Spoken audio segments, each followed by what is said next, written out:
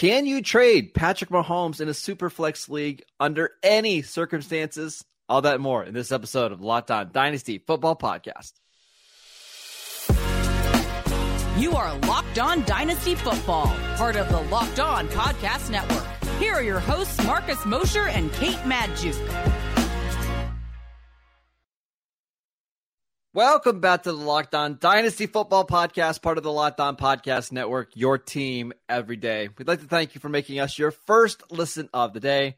I am your host, Marcus Mosher. You can follow me on Twitter at Marcus_Mosher. And joining me today, as always, is Kate Madjuk. Check her out on Twitter at Kate Madjuk. Kate, we are answering your Dynasty questions, or our listeners' Dynasty questions on from Twitter today.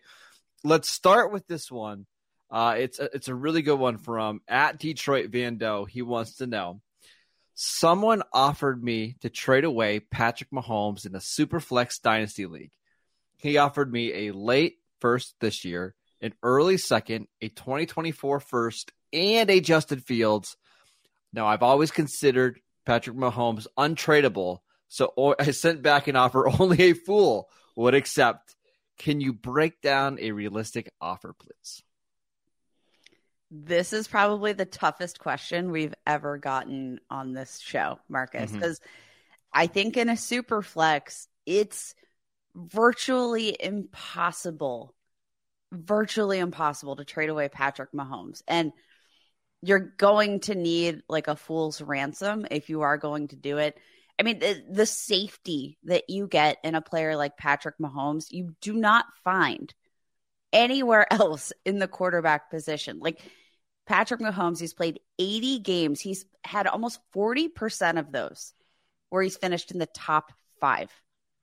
Almost 40% of his weeks, he has finished as a top 5 quarterback. That is nuts. The only other quarterback to exceed 40% in that span, Josh Allen. 43% of the time, top 5 quarterback. Now, when you look at the floor, though, like it's even better, Marcus. Like, 72.5% of his games finished as a top 12 quarterback. As a QB1, almost 3 out of every 4 games he finished as a QB1. Do you know how many games he finished as a QB3 or worse? Probably never. 1% of his games. Yeah. Like, what? Like, it's literally one game. And I'm going to, I can't see here which game it was. I'm just looking at the percentages, but like, that is how safe of an asset you are getting in Patrick Mahomes. And you see it like, regardless of the weapons he's throwing to, he always finds a way to make plays. You can't rule him out in terms of his playmaking ability with his legs. Like, there's no way to shut down Patrick Mahomes. So in order to take that security blanket away from my team, especially in a super flex where, like, you know, if you have that quarterback position secured, you're kind of set, right? Like, it's gonna take a king's ransom.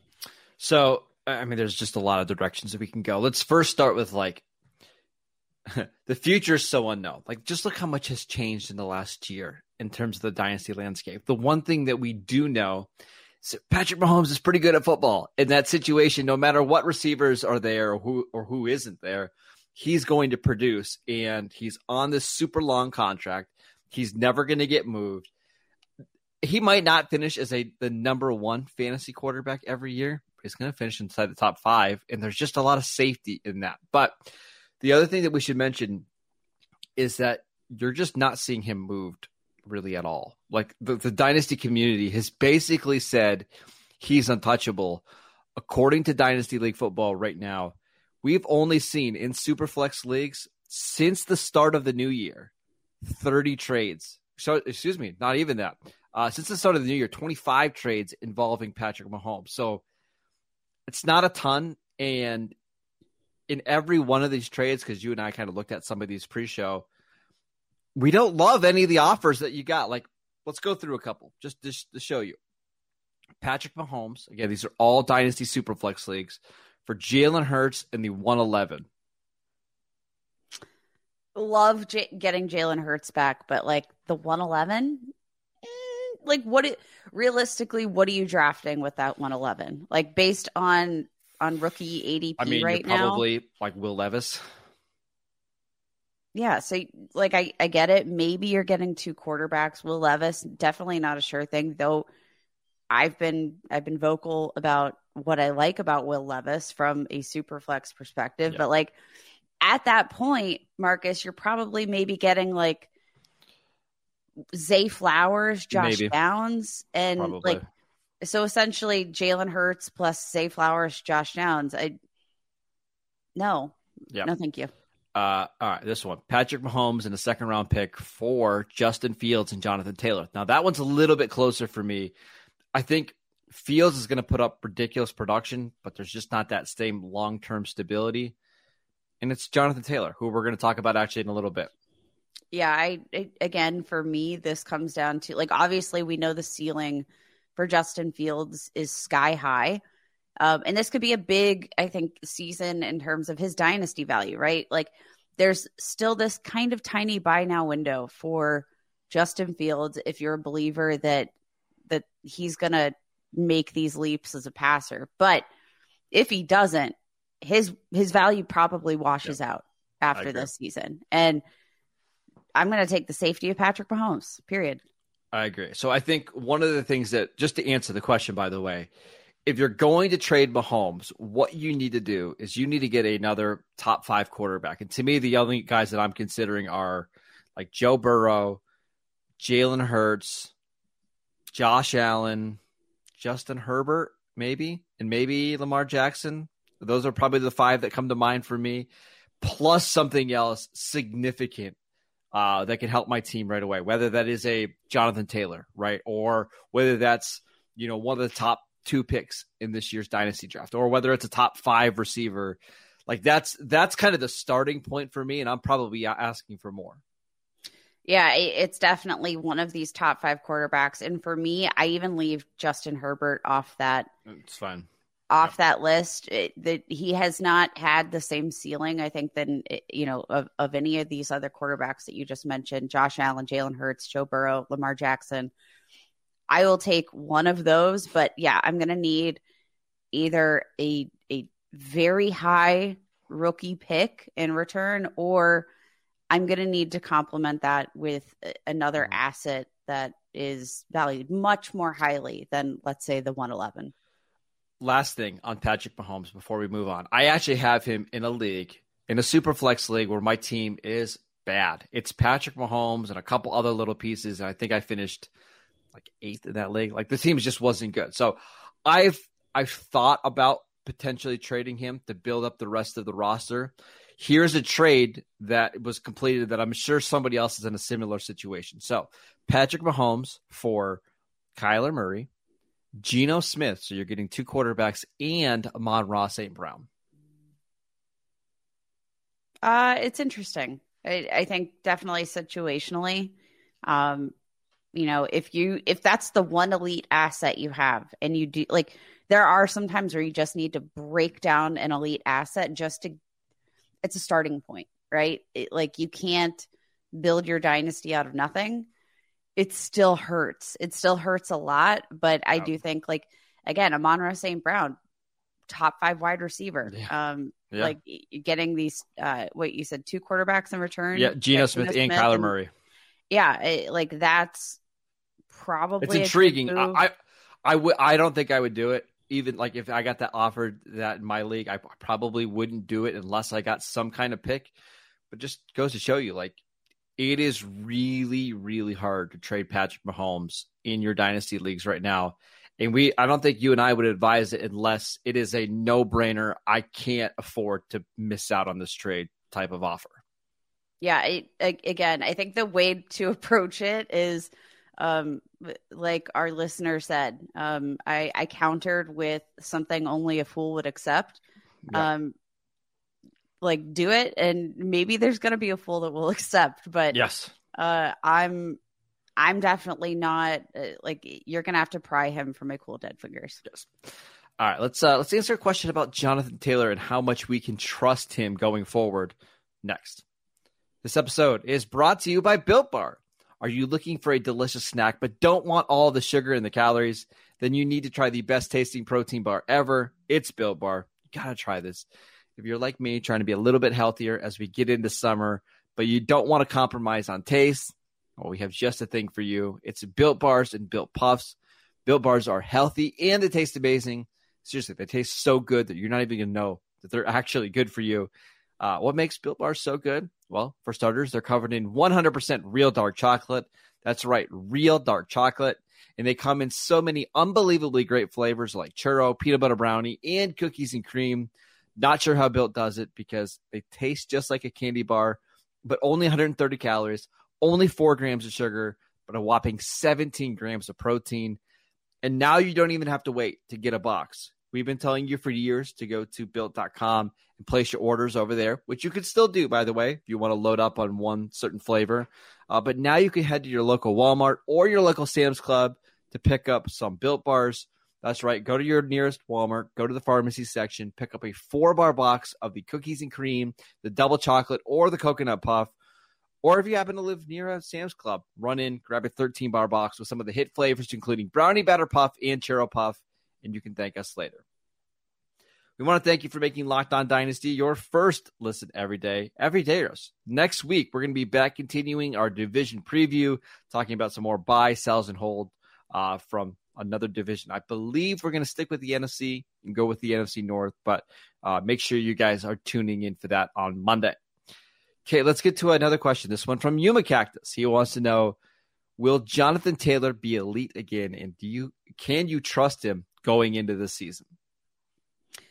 I don't have any resounding concerns whatsoever about Jonathan Taylor. For me, 2023 or 2022 was the season of poor health, and yep. I'm one of these people that, like, I understand that it was a rough season, but I'm not willing to predict a player to suffer an injury. Like, it just, you cannot predict even the most quote unquote injury prone of players, which Jonathan Taylor is not. He has all of the elite traits to be a running back. Last year he was injured, and I don't have a ton of analysis for that. It just felt like everything went wrong. The offensive line was horrendous early in the season. Matt Ryan was so clearly washed and he couldn't move. And this offense just looked really slow. And I think with Shane Steichen, and we'll see if it's Anthony Richardson starting, but there's just going to feel like there's a little bit of a buzz and a juice to this offense that they didn't have last year. And even if Jonathan Taylor isn't what he was in 2021, I just think some of this new energy in the offense is going to make it more productive from a fantasy standpoint. And I don't think that, like, Jonathan Taylor lacks the same amount of juice, right? No, like he has all the same traits that made him elite previously. But again, Marcus, you mentioned like it wasn't just the injuries last year for Jonathan Taylor. Like, this was a bad situation for a running back to be in, period. Yeah. Between like the addition that Anthony Richardson is going to provide this offense in terms of that ability to make these defenses wonder which of these players is going to be running the ball. Is it going to be Anthony Richardson? Is it going to be Jonathan Taylor? Like, that quarter of a second is enough to change the entire dynamic of this offense. Like, that quarter of a second affords you yards, that affords you space. Like, I can't understate enough what, if it is Anthony Richardson, and I'm projecting it will be, what that will do for Jonathan Taylor as a runner in terms of how things are going to open up for him with that in the offense. Elite traits, elite running back, bad 2022, but here's the reason I'm optimistic. Well, for a couple of things. He's just so much cheaper now than he was at this time last year. Like, we are getting back to his price tag when he was like a rookie and was playing behind some pretty bad running backs. Like, he's being drafted in just regular leagues, not Superflex leagues, like 8th overall in dynasty startups. It's like, Yes, give it to me, because he, at any single week, he can be the highest scoring player in all of fantasy. The situation's fantastic. The Colts are going to pay him. They have almost no choice but to pay him. And we've seen how dynamic he is when he's healthy. The offensive line looks a heck of a lot better on paper. They should be a lot faster on offense. I just think everything is trending in the right direction for Jonathan Taylor. And it's not like he's old. He's only 24. We still have multiple years. 24. Yes. That is what's crazy. We have multiple years of his prime still left. Absolutely. And Marcus, like you bring up the ADP, this is the lowest his ADP has been in the last 2 years. Like, yes, I do think that, like, yes, I get, he's, he had a rough season. There's just not a lot of analysis that I can provide. Jonathan Taylor's he's good at the game, right? He is one of the best running backs in the NFL, and we've already seen it translate to fantasy points. I think, even on top of, like I mentioned, that sort of split second that Anthony Richardson is going to afford this offense. Like, I also think they're going to have a lot more scoring opportunities, and all of that is excellent for a running back in fantasy football. Let's just run through a couple trades for Jonathan Taylor, because I do think he is exceptionally cheap right now. Jonathan Taylor for Treylon Burks, the 106 and the 113 in a 14-team league. Yeah, I'd give that up in a heartbeat. Jonathan Taylor, pick 104 and pick 304 for 101. So basically, this is Bijan Robinson for Jonathan Taylor and pick 104. 104 in a Superflex or no, this is the one quarterback league. Ooh. So basically, again, Bijan for Jonathan Taylor in 104. I love Bijan, but give me Jonathan Taylor in the 104, because I could still potentially get some pretty good players there at 104. That one's closer for me, but it just, I think that's probably some of the best value you're going to get for Jonathan Taylor, especially depending on what you're going to be able to get with that 104. A couple more. Again, this is, hey, I happen to know who this person is that acquired Jonathan Taylor. Jonathan Taylor for Travis Etienne and 2 second-round picks. I'll take Jonathan Taylor there all day. Mm-hmm. I agree with you. One more. Jonathan Taylor for Saquon Barkley and a first-round pick. I'll take Jonathan Taylor. Okay. Jonathan Taylor for 104 in the Superflex League. Jonathan Taylor. Go out and get Jonathan Taylor. He's cheap right now, and it would not be a surprise. We get 3 weeks into the season, and everybody remembers, oh, yeah, Jonathan Taylor, pretty good at football. Go out and trade for him. Okay, we've got one more question left about some receivers that we think are going to make the leap this year. Let's get to that next. All right, Kate, our final question here. This one from Chad. He wants to know, which wide receiver has the best chance to be a top 3 dynasty wide receiver at this time in 2024? So just to mention the ranks right now, Justin Jefferson 1, Jamar Chase 2, A.J. Brown 3. I'm going to mention CeeDee Lamb at 4 because we can't pick him. But if there's going to be a receiver to kind of crack that top 4 at this time next year, who do you have? I don't know if this is like a hot take or if it's not hot enough. I'm going to roll with Drake London. That was my name. Was it really? Yep. Okay. See, guys, we don't talk about this before the show because we like to be surprised. Now, I looking at Drake London, he was my wide receiver 1 in last year's class. Just like coming out as a prospect, there are just not a lot of guys that you see play with his size, 6'4", 219 pounds. And like, just to be clear, he looks like a big dude. Yeah, he huge. Plays like a big dude. Yeah. But at the same time, he moves and plays like a smaller dude. Yeah. Like, I don't know how those things coexist, but they coexist in Drake London. He is capable at the catch point. Coming out in 2022, ranked 6th in missed tackles forced. And like, I think he has the opportunity here, especially if, we're going to, I think, just improve this overall offense, continue to feed into that run. I think that helps balance things out as, Desmond Ridder looks to make the next step. And I love Drake London. I love his physical tool set. And like the biggest knock on him, he's not like a speedster, but he's so physically dominant that he doesn't need to be. I agree. And if you look at like the efficiency stuff last year, despite some pretty bad quarterback play, Kate averaged 7.4 yards per target on 117 targets. I could see a situation this year where he's just at, 160 targets and averaging 7.7 yards per target. And all of a sudden that's 1,200 yards. And with his size of the red zone, maybe you get 9 touchdowns. And if he's 1,200 yards and 9 touchdowns at age 21, he's going to be a top 3 dynasty asset. Like he just is. So he's so good. He is. I'm ranking Garrett Wilson and Chris Olave, higher than Drake London. But if you're asking me for the ceiling, I think Drake London has it just because of the size that you mentioned. And outside of Kyle Pitts, there's really nobody else in this passing attack that's going to scare anybody. So he just might get absolutely peppered with targets.